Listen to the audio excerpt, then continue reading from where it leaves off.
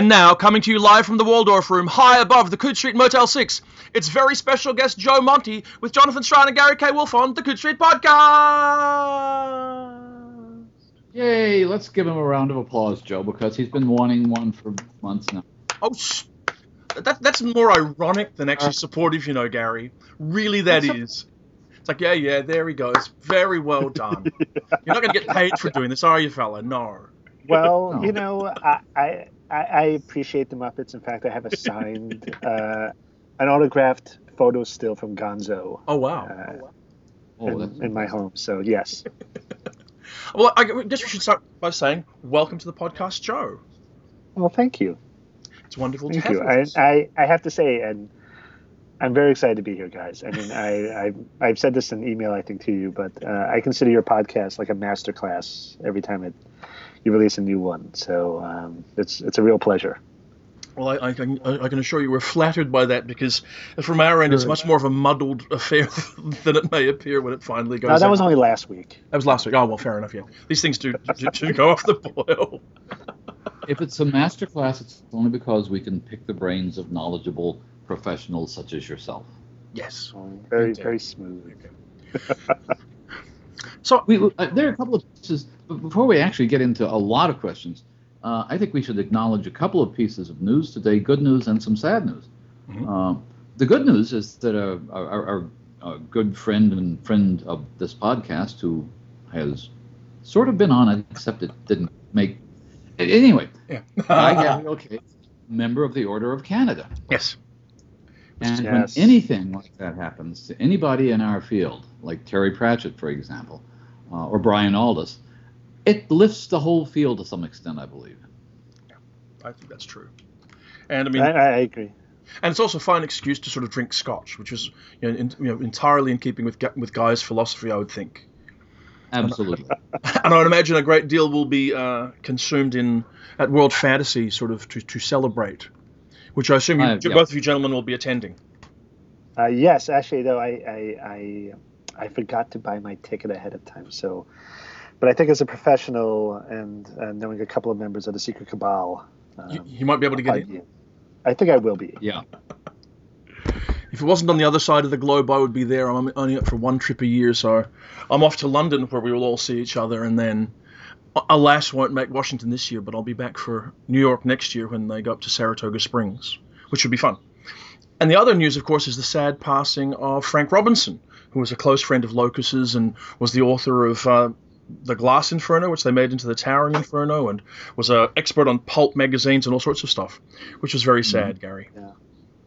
And also an actor. He had a speaking role in the film Milk. In fact, he was a speechwriter for Harvey Milk in San Francisco. Wow. Unfortunately, he's still in the finished film. You can see him, but he lost all the lines of dialogue. The thing amazing about that film, which was 10, 15 years ago, is that if you look at Frank, if you knew him, he played himself as a 40-year-old speechwriter, and he still looked the same. He still had the same kind of cynical, barroom expression. He was a terrific guy, and probably had a lot more aspects to his life than most of us in the science fiction field do. And he'd written other novels such as The Power that were very good, and that was also made into a film, as a matter of fact. Mm-hmm. Okay. So we want to acknowledge that, and another one of the very senior members of our community no longer with us. Yes. And the only other thing that happened news-wise before we get down to the podcast at hand, Gary, is that the Locus Awards were presented this weekend just gone. You attended? Yes. And I was at the Locus Awards. I was Connie Willis's beautiful and talented assistant, she says. Which means I hand... He sounds thrilled about it, doesn't he, Joe? Yeah, absolutely. This is a guy who's going, it was the best thing that ever happened to me in the history of the world. Gee, I wish it could have happened twice. What I want to know is, do you wear bikinis for this?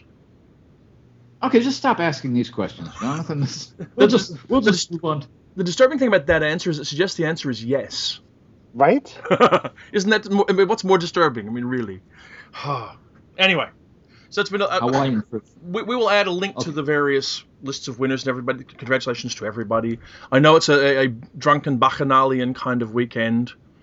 And I know they presented they announced the Science Fiction Hall of Fame inductees as well, They did. which was great. And they're also out there in the world, so we'll link to those. But we might move on to matters more at hand, which is, Joe, you have just become the executive editor of Simon & Schuster's new science fiction imprint, Saga. And I'm curious to ask, how did you get started in science fiction originally? What's your background to it? I guess it started while I was a buyer at Barnes & Noble. Mm-hmm. It's professionally, we'll start there. But and I'd always been a fan. The old days, you became a buyer at Barnes & Noble by working in the stores, running a couple of stores. For me, I grew up around New York City, so when I started working in Manhattan, I was an assistant manager instead of running a store. And you prove yourself, get into the buying office as one of the VP's assistants, and then if you had proven yourself in a position opened up that you wanted, you could have it. And I became the children's fiction buyer for B. Dalton, which is a division of Barnes & Noble. And then moved on to buying middle grade and young adult for Barnes & Noble and B. Dalton together while there were still B. Dalton stores. But during that time period, I went to ReaderCon, and I was in the van with Patrick and Teresa Nielsen Hayden and Jenna Felice and Brian Cholfin and a few others, and of course Rob Kilheffer, and so it was really Patrick and Teresa that brought me into it and kind of were a guiding hand. And then I met Jenna Felice, and shortly thereafter we became really good friends. Jenna Felice, I don't know if you knew her. She was an editor at Tor. I know of her, but I never met her.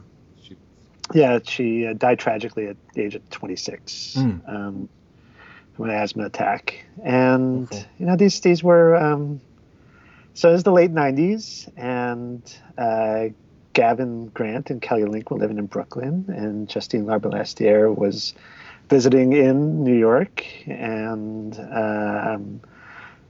I got volunteered by Jenna and Gordon Van Gelder to help revive the New York Review of Science Fiction readings.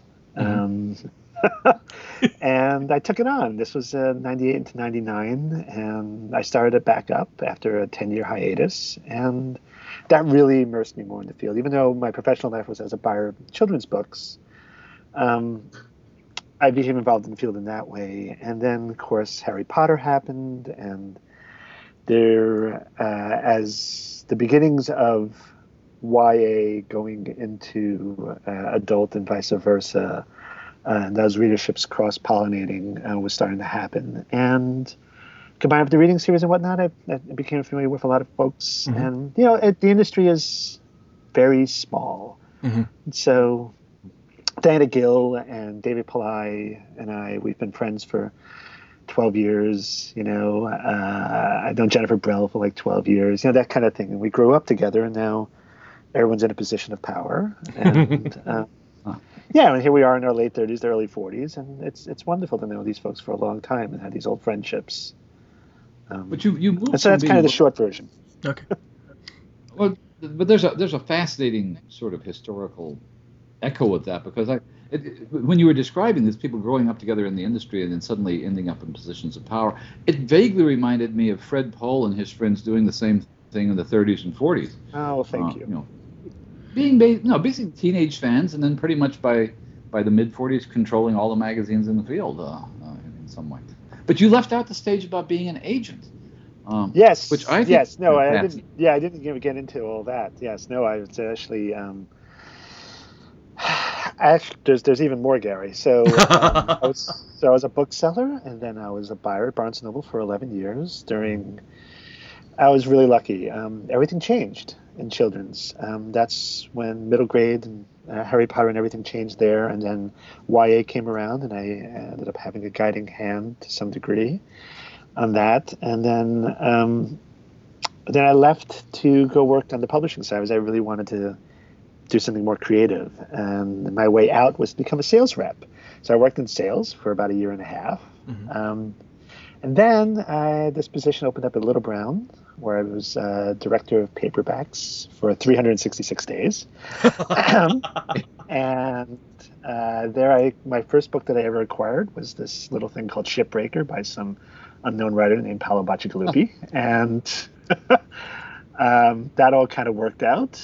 And then I was let go, and then I became an agent.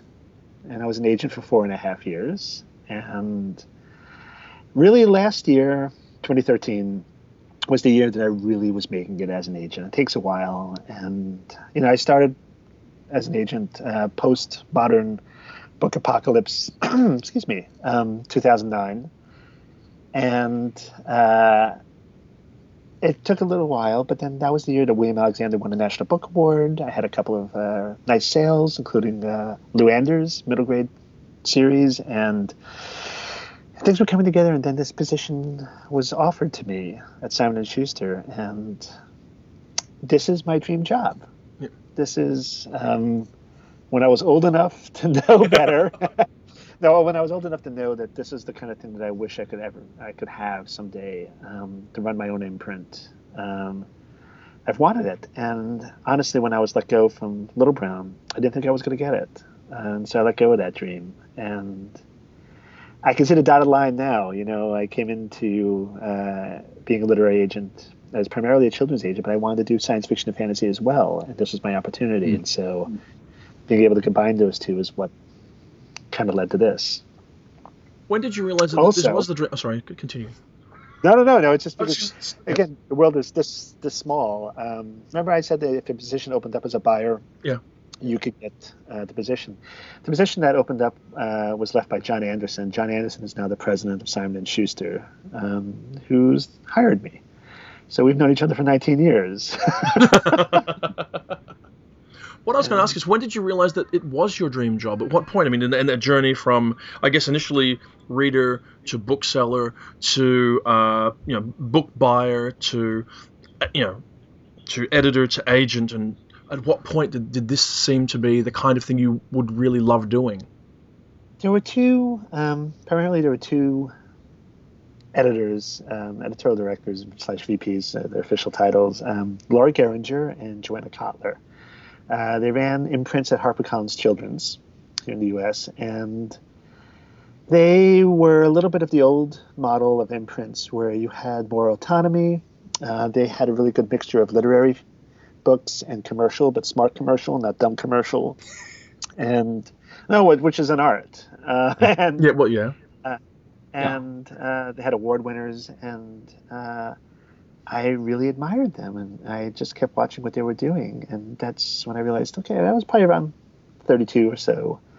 I'm like, someday, maybe I'll be able to do this. And so I started to plan, okay, I'll do this, I'll do that, and then I'll go do this, and then maybe someday I can get my imprint and translate that into this. And that whole scheme of trying to get an imprint went down the tubes.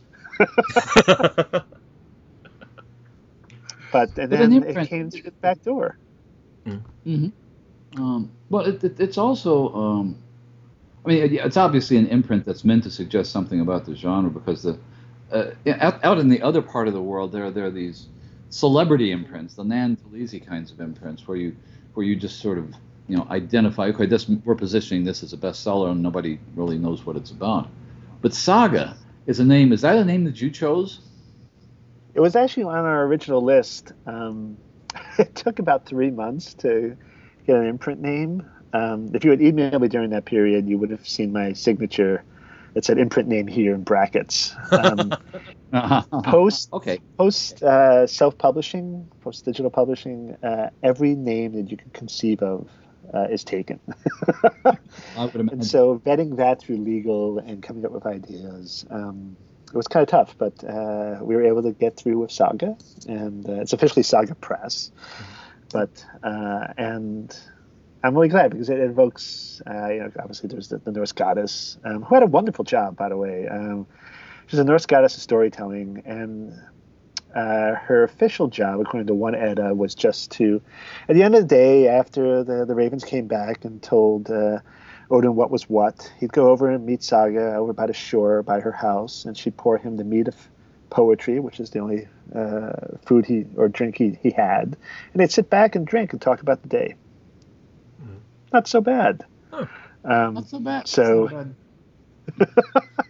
and hence the chalice in our colophon. But in addition to which, now half the epic fantasies out there are plugging your line. The saga of this, the saga of that. It's all but right. The thing that fascinates me about these different roles, and I think one of the reasons that I was especially anxious to talk to you on the podcast is that moving from a bookseller to a buyer to a sales rep to a publisher agent, these are all groups of people who have nothing nice to say about each other when you talk to them separately. Well, honestly, I never believed. Go ahead. I'm sorry. What would you this is strange to say. You the book buyer at Barnes and Noble. What would you think of this guy Joe Monti trying to push these novels on me as a publisher with an M? It's interesting you say this because I never believed in the adversarial relationship in business. I know a lot of folks do. Maybe it's my full lack of aggressive competitive nature, but I've always thought that you could get more out of a relationship through meeting each other's needs than elsewise. And so one of my things that I was able to really bring as a buyer was breaking down the barrier between editorial and retail. And it was a slow thing, and it was behind the scenes at times where I would meet with editors that I admired, and tried to. This is one of the few instances when I was a buyer that I used my so-called power. It was to meet people, and editors and writers were my rock stars, and I wanted to meet several of them, and I developed relationships, and so I actually did talk to them, and I had good relationships with the sales folks. Didn't know many agents. I would meet them casually in social circles, but yeah, it's actually, so the answer to your question is I think that Joe Monti would be just fine with it and enjoy a couple of lunches with me. Because that's what I like to do. And the meaning behind it was not just to get to know them, but to scheme, if you will. Because one of the things I did as a buyer that I still try to take with me, and I still think like a buyer, is that I had the wonderful access of seeing everything in that category. And I'm able to recognize patterns. And so you can say, well, there's a little sub-trend over here. Maybe this kind of thing is going here. I think the market is moving this way. So it could be as benign as books that have sports stuff on there. Or actually, here, one of the things. These are actual true things I believe in. You put a cat on the cover of a fantasy novel, or it'll help sales.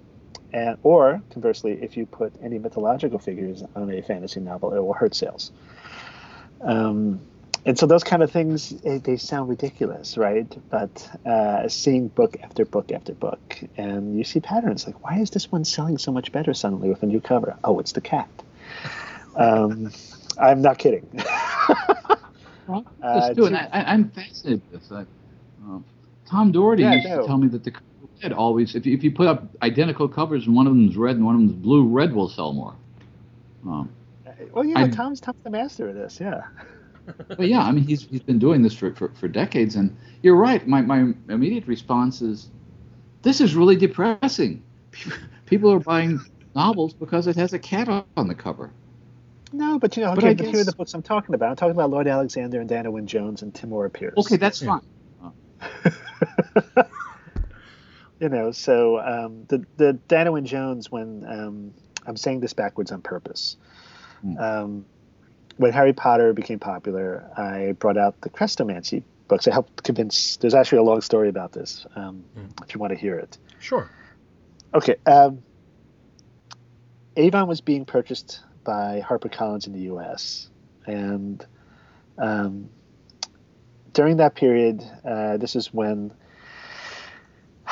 Harry Potter was coming around, and really book 3 was when it really broke. And I thought, okay, well, we can really push a lot of fantasy now, and bring some things that were out of print back into print, or push a few things that should have not been neglected and were. And the 2 things I decided to champion early on, besides the obvious, like Lord Alexander, was Sabriel and by Garth Nix, and Diana Wynne Jones' Crestomancy books, because if you like Harry Potter, you would like the Crestomancy books for very obvious reasons. And at the time, only books 2 and 3, or 2 and 4, I forget now, were in print. And so I was trying to convince Avon to give me 7,000 copies of each of these. And meanwhile, they had sold about 200 copies a year for the last several years each year. And I'm like, no, trust me, this will work. This will work. I'll do this promotion in the stores, and this will be great. I'm like, you're crazy. However, they all realized as the acquisition was happening that they were all going to probably get fired that coming January. And so they said, well, fine. In December, they're like, fine, do what you want. Go ahead. And sadly, they were let go. And happily, I was right. And so this is what kind of kickstarted Garth's career here in the U.S. and also brought Diana Wynne Jones back. And these are 2 of the 3 most significant things, or 4, I guess, most significant things I've ever did as a buyer. And not to take credit for them, they're wonderful writers, but just to help give them a little nudge that they needed. But that kind of thing is that kind of conversation that happens if you have a good relationship with folks in the industry. So the cats. That's where I was going. I'm sorry. And so the Crestomancy books were published in digests, yes. And then they did a mass market bind-up edition where they took the first 2 Crestomancy books as a bound-up mass market, and then the other 2 as a bound-up mass market, and they put cats on them.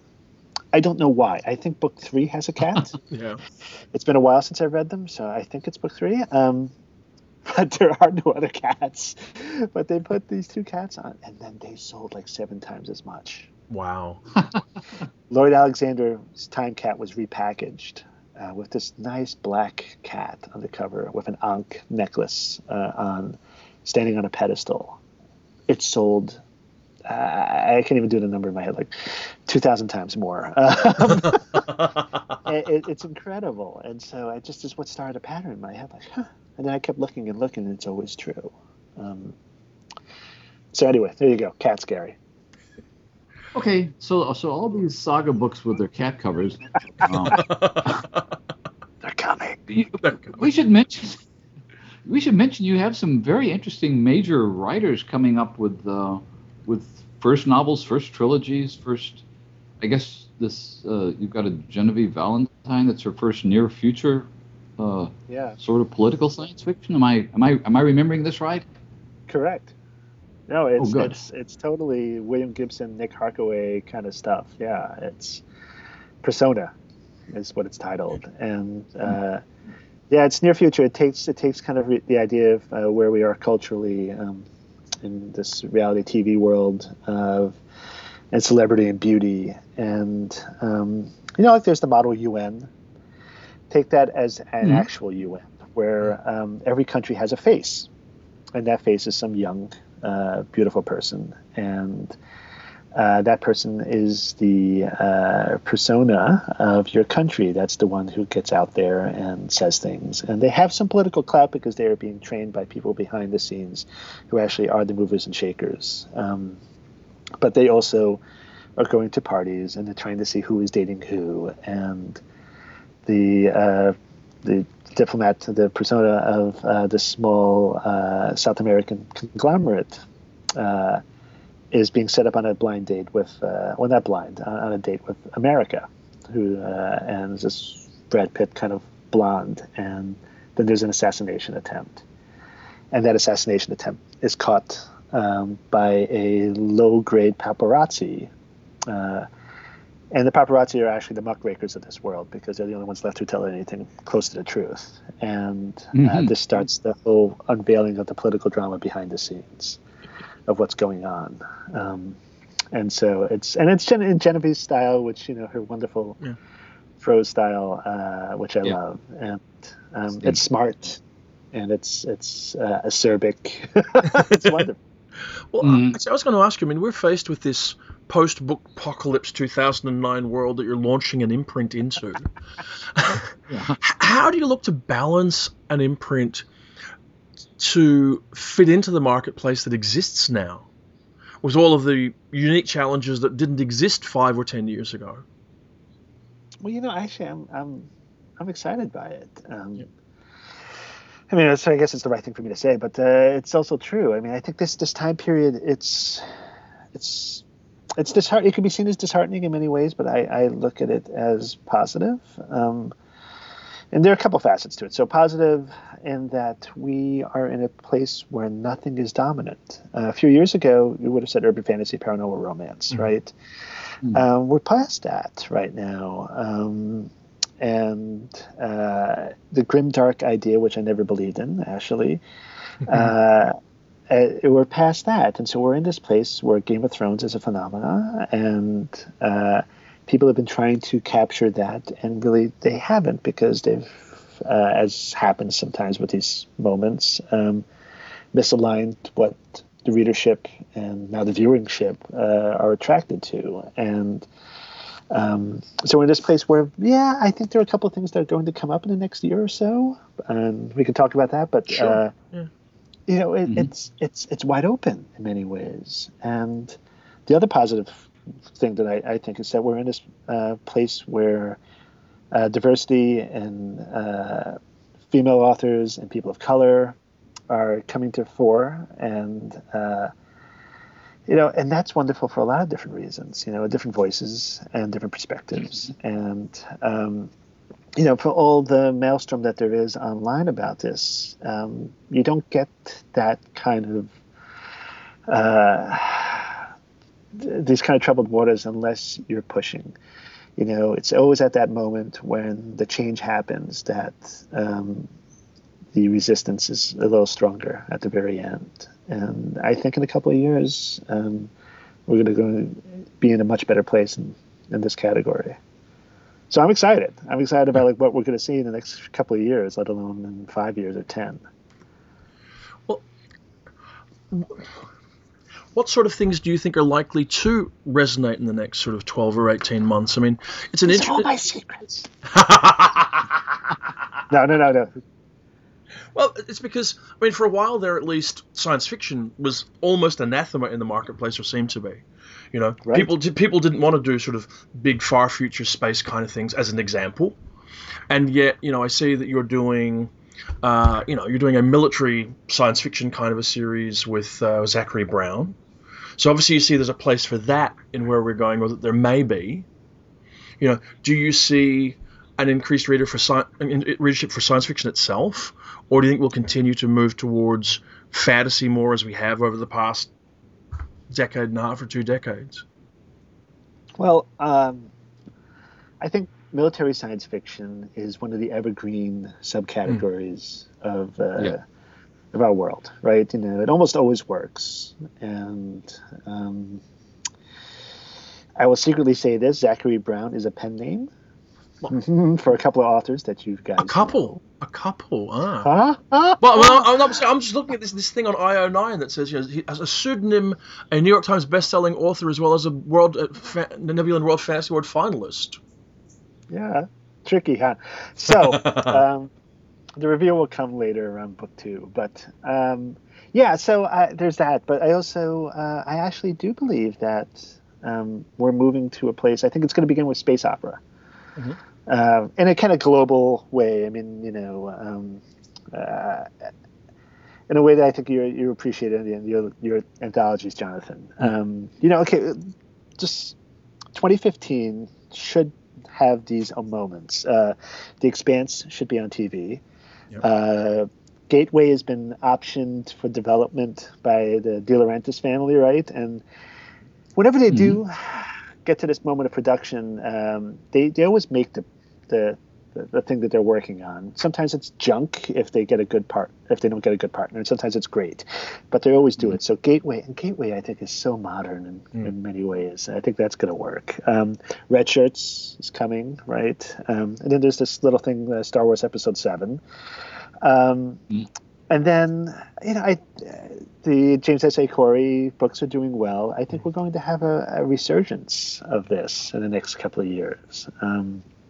And as far as fantasy's not going away. I think we're moving towards much more high and epic fantasy than the darker gray stuff that's been published. When your two most successful of the so-called grimdark authors, Joe Abercrombie and Mark Lawrence, when their next books are lighter, happier fantasies, I think it says a lot. Yeah.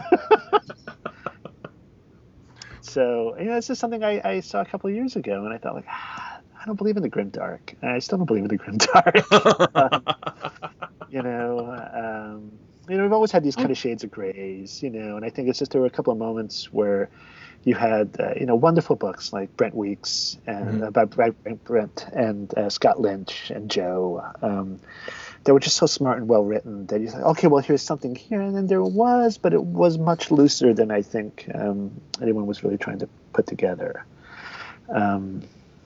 And yet, what was the most successful thing? The two most successful things that broke out during this time period, George aside, because George is in another class.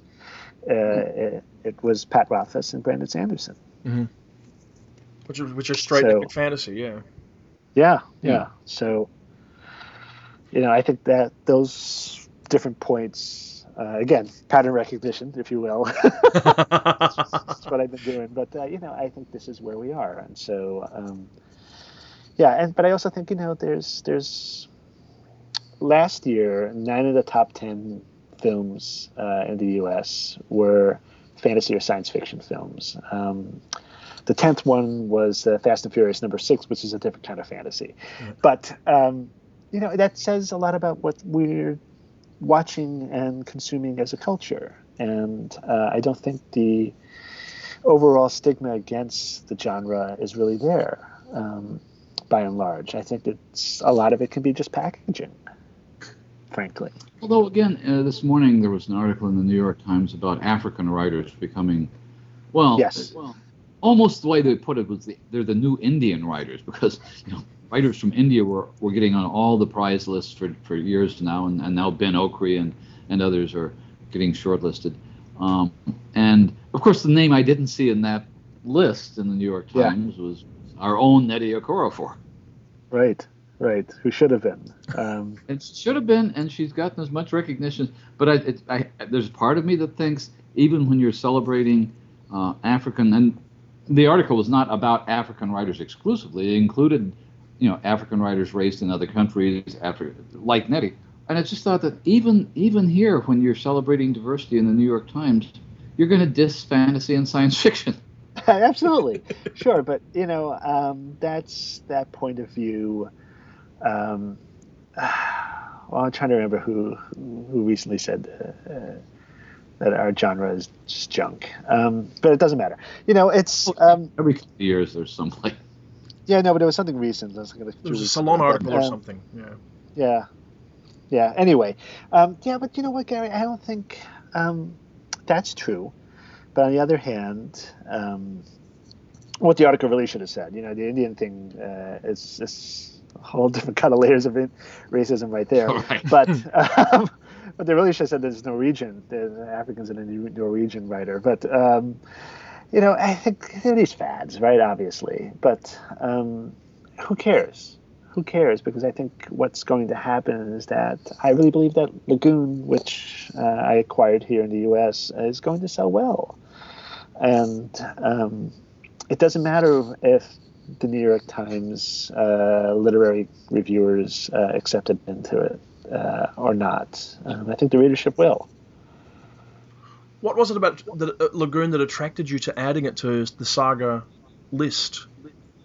Well, I've been a fan of hers for a while, since back when I was a buyer of Zara the Windseeker. But that's just my hipster way of saying this, since African literature is popular now, But honestly, this is, you guys have both read it. It's her most commercial book. A better way of saying that is, it's real gateway science fiction, right? Mm-hmm. It's first contact, and yet it's also got elements of horror, because Nettie always goes to a dark place. In fact, one of the things I want her to work on a little bit is to go a little darker on one spot or two. Yeah, it's very light tone compared to all of her other work. Yes, overall, yes. But it's easy immersion. I mean, it's okay. There's the alien who comes. This is not giving the story away. But then from that point of contact, they're just people largely. And so it's a character development in many ways. And then you're seeing a city that's reacting to this news, and I think very naturally through YouTube and whatnot, and gossip and rumor mills. And it's all the stuff we know. There's nothing really odd or strange about this. It's nothing that would throw anybody off. So I think it's got a potential to reach a wider readership because of that. And I'm excited and Nettie's Nettie. So having someone like her on the list is fantastic. Go ahead, Jonathan. I was going to say, how did it come that you ended up picking up Ken Liu's first novel? Because I think that was one of the first most exciting things I heard about Saga when it was coming. When I heard that you were launching the imprint. That was going to be my next question. Should I tell you the whole truth? Sure, if you're willing to. It's so I preempted it. Ken was the first thing I went after before I even officially started. I started in November and started campaigning with his agent to see if I can get it in October. And as with preempts, you reach to a certain point of negotiation, and if I get this, you get that, and we agreed. And Ken's, I think, one of those rare positions, like Paolo was, and before him, not many others. The only names that really come to mind are William Gibson and Scott Card, right? Who were these short story writers who were coming into prominence, but even they don't really fit because they both came to prominence really with their novels. So, it's very exciting to work with Ken and on his debut, which I think a lot of people have been waiting for. And it's brilliant. It's brilliant. No surprise. But he's taking the old epic stories of the Iliad, the Romance of the Three Kingdoms, things like this, and he's translating it into the modern form of the novel, but not just the novel, but the epic fantasy novel. And it's wonderful. It's not an Asian fantasy. There are all sorts of different flavors of humanity in it. It's a total secondary world.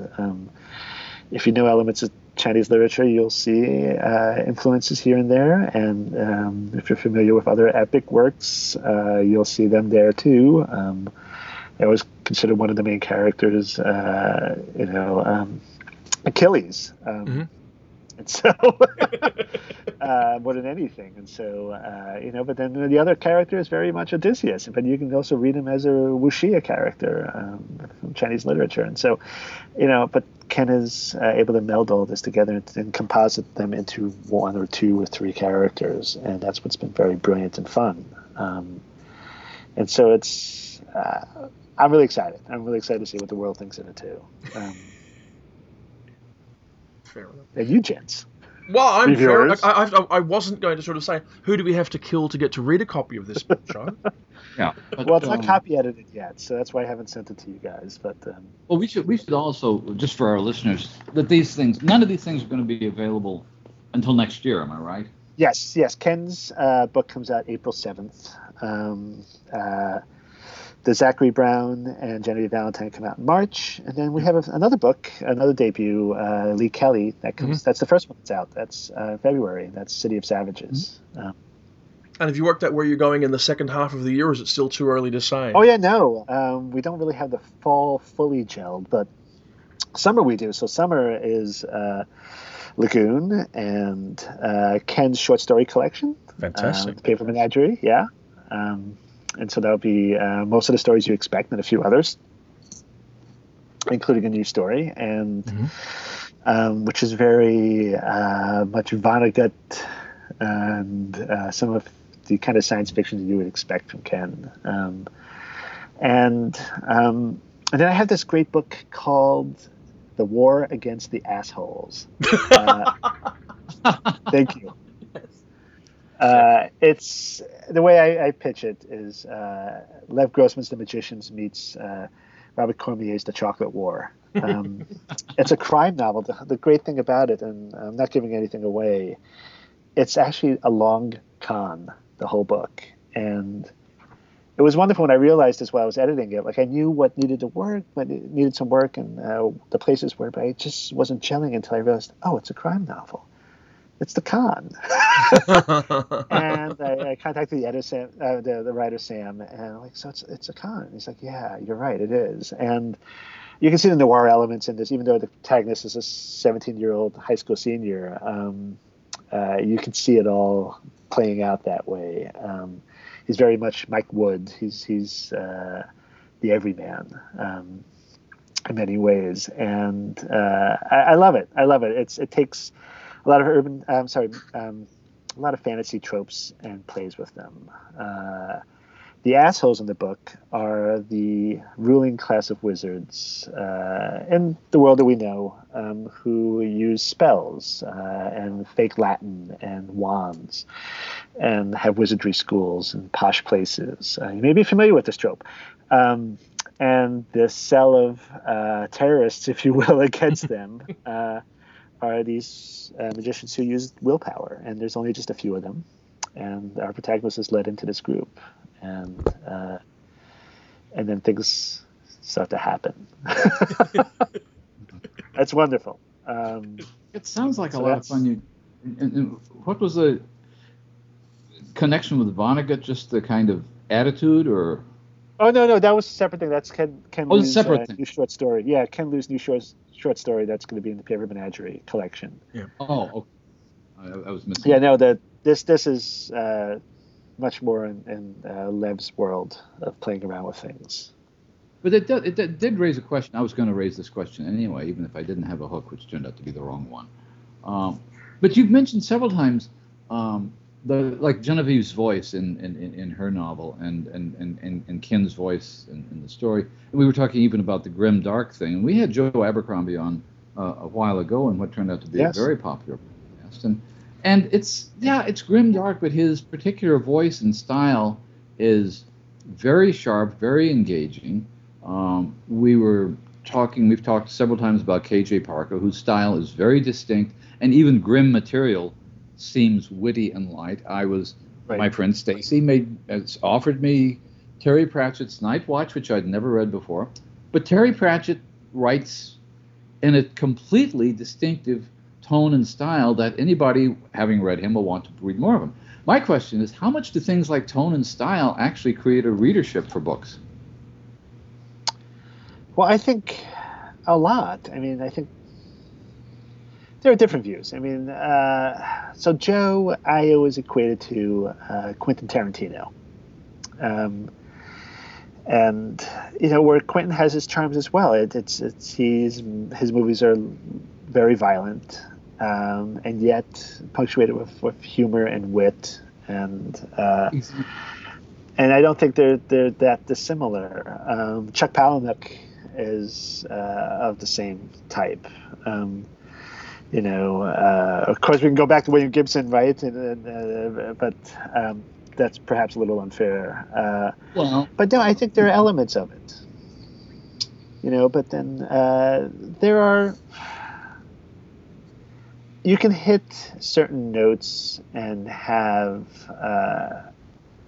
good commercial fantasy and science fiction that doesn't have stylistic prose, but I'm not necessarily talking. Sometimes you get both. But I'm sorry. Go ahead. Yeah. I'm not talking necessarily about high style, about the kind of thing that when I go back to when I was first reading Zelazny. Not the poetic Zelazny, but the Amber novels. And I thought, okay, this is hard-boiled fantasy. I had never seen anything like that before. Yeah. And even when the plots began to fall apart in the later Amber novels, the voice was still there.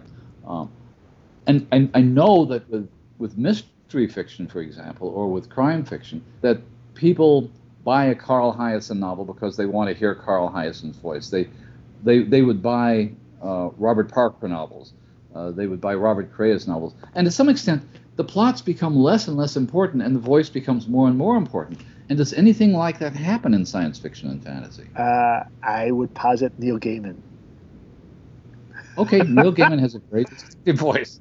But he has a very distinct voice. I love Neil's work. I love his work. Yeah. But there's that charming Neil voice that is there. And when he's on that tone, and he's not always there consistently, but in his work, but you see it often. And I think that's a large part of it. He's also a great writer, but I think there's that. In YA, voice is everything. That's a gross exaggeration, but it's still kind of true. And so characterization is far more important than plot.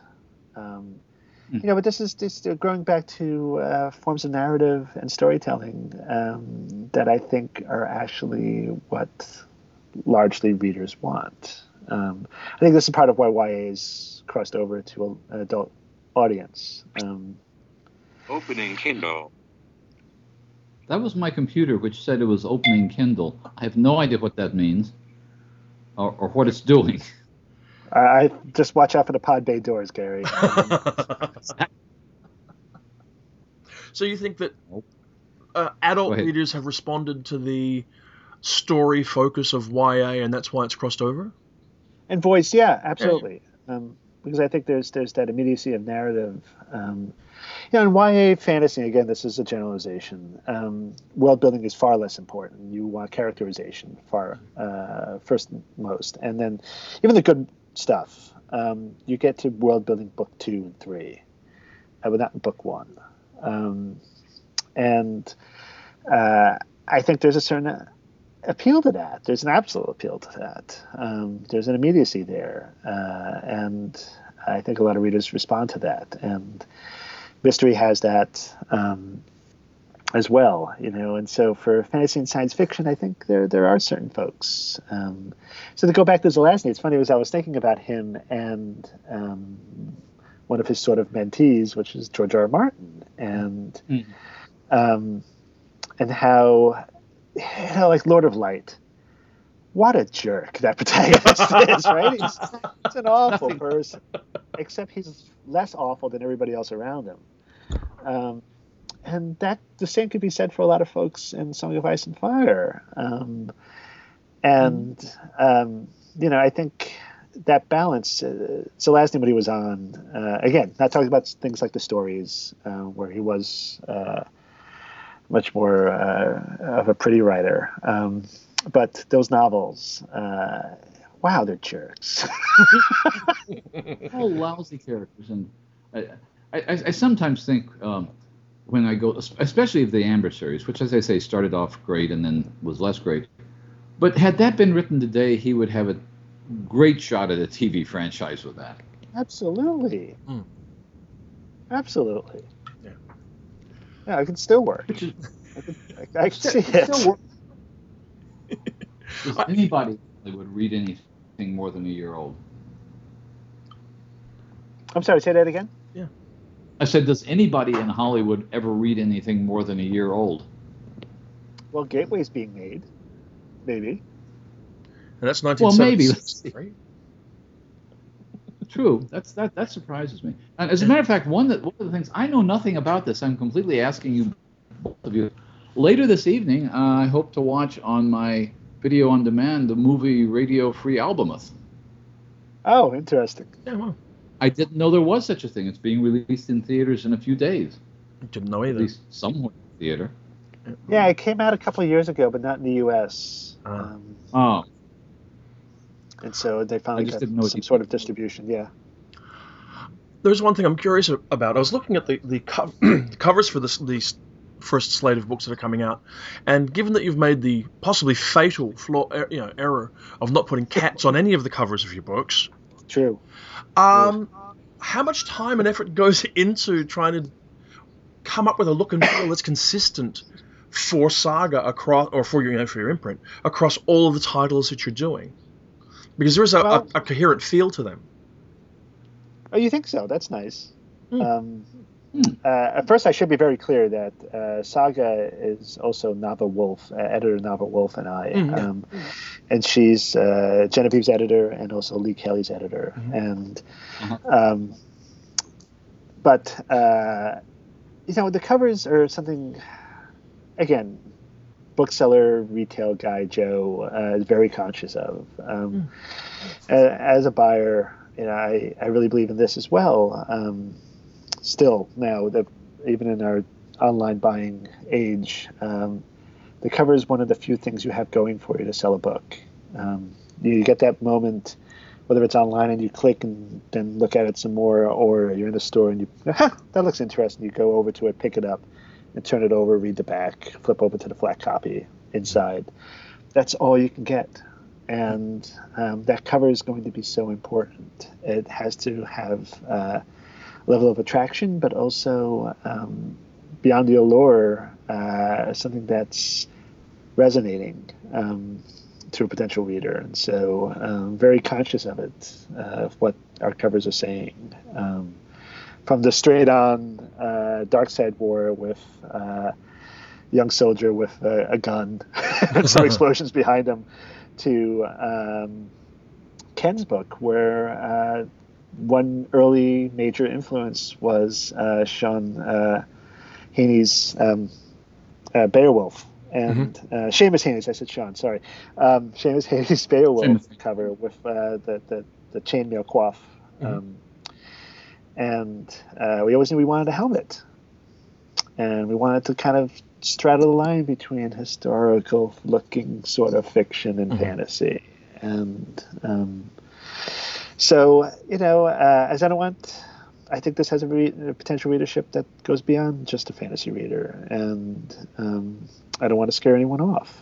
For Lagoon, we have a cover that, again, you can say it's science fictional if you want to look at it that way. You can say it's horror if you want to look at it that way. But there's no spaceship, there's no aliens, there's no sea creatures, unlike the UK version. Yeah, I was going to say. I was struck by that cover. You didn't want to go with that approach. You felt like limited the appeal of the book too much. I think so. Yeah. I think so, actually. Yeah. I mean, I think there are moments where you have a space opera and you have the John Harris cover, and that's fantastic. I think that was a brilliant move for Scousy, for example. I think that was just the right tone, because Scousy was going back to, riffing off of so much foundation science fiction, and yet at the same time making it modern. And then you have John Harris, who does that with his art. It's perfect. So I think there are points where you go head-on genre. There are others where you kind of veer and go in between, because I don't think our readership in genre is afraid of picking up a book that doesn't scream genre. Yeah. But folks who would otherwise be interested in something, maybe. So certain books, different covers, yeah. For like Stina Light. I'm sorry, go ahead. Well, you mentioned the relationship between, for example, historical fiction. Just night before last, I was having dinner with Nicola Griffith, who we had on the podcast, along with Kelly Eskridge, and the discussion about Hild, which clearly seems to, the fact that it's purely a historical novel doesn't seem to bother fantasy readers much at all, except those who are clearly defending the perimeter for their own reasons. Right. I mean, and by the way, that podcast I thought was brilliant. Thinking like reading a book like a science fiction reader. That's a brilliant train of thought, Gary. I have used that several times since, and I would love to just talk about that for an hour. I think it's fascinating. I think it's a very interesting approach, and the fact that Nicola wasn't fully realizing that she was doing it until you guys were talking. wonderful. Wonderful. You know, it's again, it's how we train our minds and look at things. Just like I grew up in this industry as a buyer, so I look at things even now as an editor in certain ways. And she grew up in the industry as a science fiction writer, and even though she's writing clear on historical, yeah, it made sense for her to think of things that way. Brilliant. But going back to covers, I mean, Stina Light, she has her first epic fantasy coming out in summer 15 for us too, and Cold Iron, and that's going to have a very action-oriented, traditional kind of fantasy cover, of a very heroic-looking protagonist on it. But that, I think that's wonderful too. And so I'm not shying away from it completely. I don't want to give that impression. No. But I think there's room for both. There's a question that we discussed on the podcast a couple of weeks ago, and you actually mentioned in passing in an email, and I thought I'd bring it onto the podcast again here. Just quickly, how do you think readers can best support writers and booksellers these days, given the market we're in? What actually makes a difference for a reader to do when a book comes out?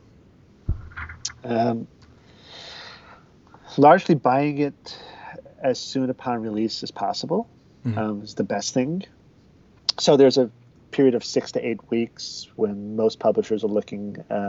That's the criteria that will get sent down on your permanent record, more or less. It's like, there's the overall sales, but like, okay, how was it on release? 6, 8, 12 weeks out. And so if you can buy a book in any format within that time period, that's the best thing. And then the percentages, if it's out in hardcover and you can afford to buy the hardcover, the author will make more money. Yeah. But then the percentages they vary. It really is then up to the reader. I mean, I don't know an author who is going to complain like, "Oh, you bought this version instead of that."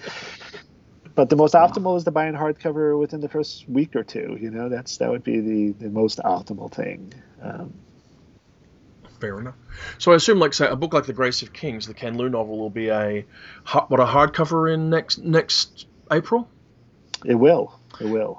And so April would be the time to buy it, and if you wish to support Ken Liu, kind of a thing, as an example. Yes, and it'll have shiny colored maps on the end papers and nice special effects on the cover. Pretty things.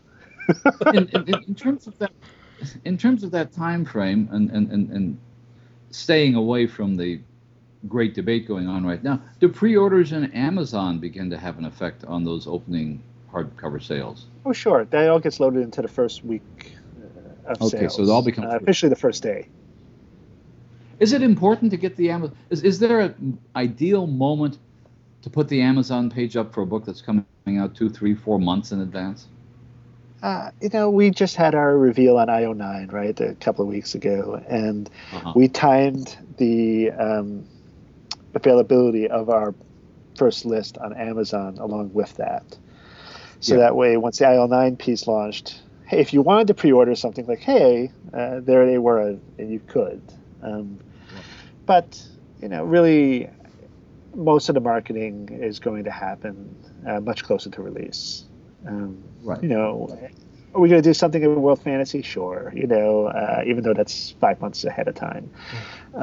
But really, it's going to be that winter when we're going to really start pushing it in a bigger way.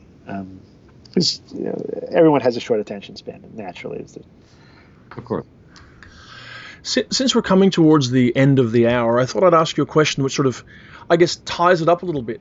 You're months into your dream job. The first receipt of books is still 9 months away. Is it proving to be the job you thought it would be? Absolutely, actually. I'm in a very unique position, and it's almost difficult to talk about too much. Only because then I'll be hated or scoffed at. But it's Saga Press officially comes from within the children's division of Simon & Schuster, because the president of Simon & Schuster Children's, John Anderson, who I mentioned before, is the one who came up with the idea of it. But we are publishing adult books. within the children's division. But that's more about sales buckets and whatnot than anything that really affects what Saga's doing. So I like to equate us to being Vatican City instead of Rome. And there's a certain level of autonomy as well here. But what's great about it is the way Simon & Schuster is structured. We're going to be using best practices of both the adult side and the children's group, because one of the things I think largely the industry has not done enough of is try to market towards teens. We all know that the golden age of science fiction is whenever you were 12. Yep.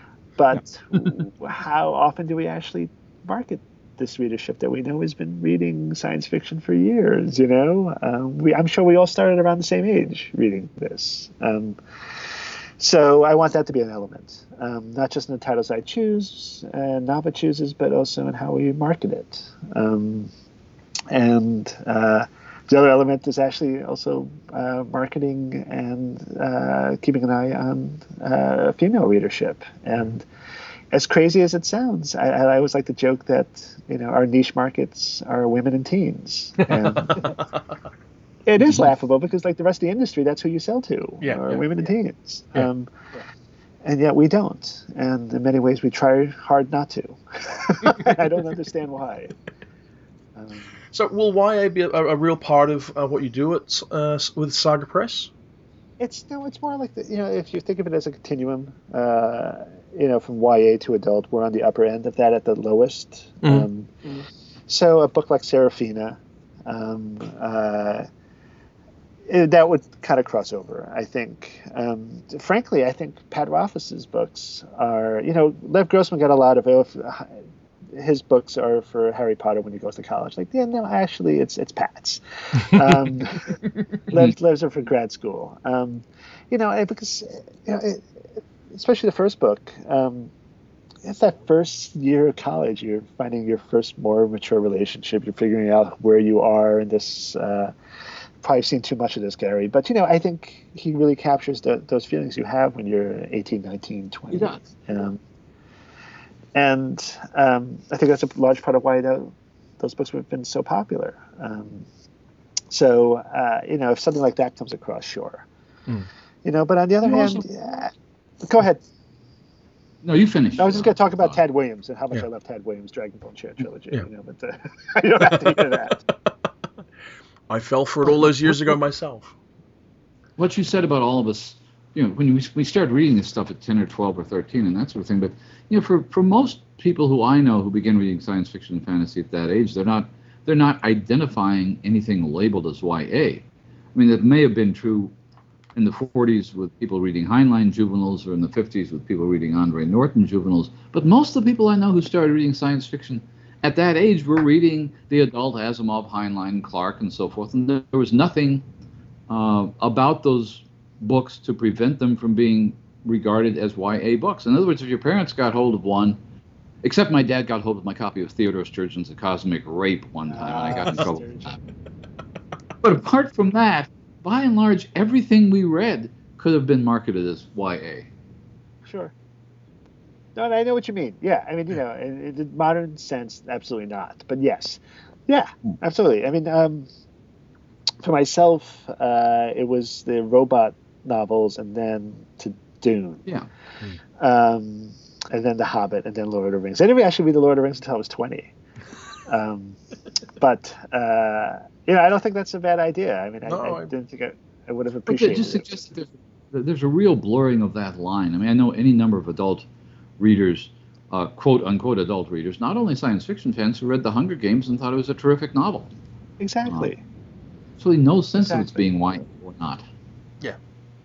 Yeah, and I think how many teenagers read Pern? I mean, this goes on and on. Absolutely. And so I think part of that is not just taking the books that we have that have teen protagonists and marketing towards them, but others as well. And there's a line there. Ken's book has some very gruesome moments in it. So you don't want to say, okay, your 12-year-old can totally handle this.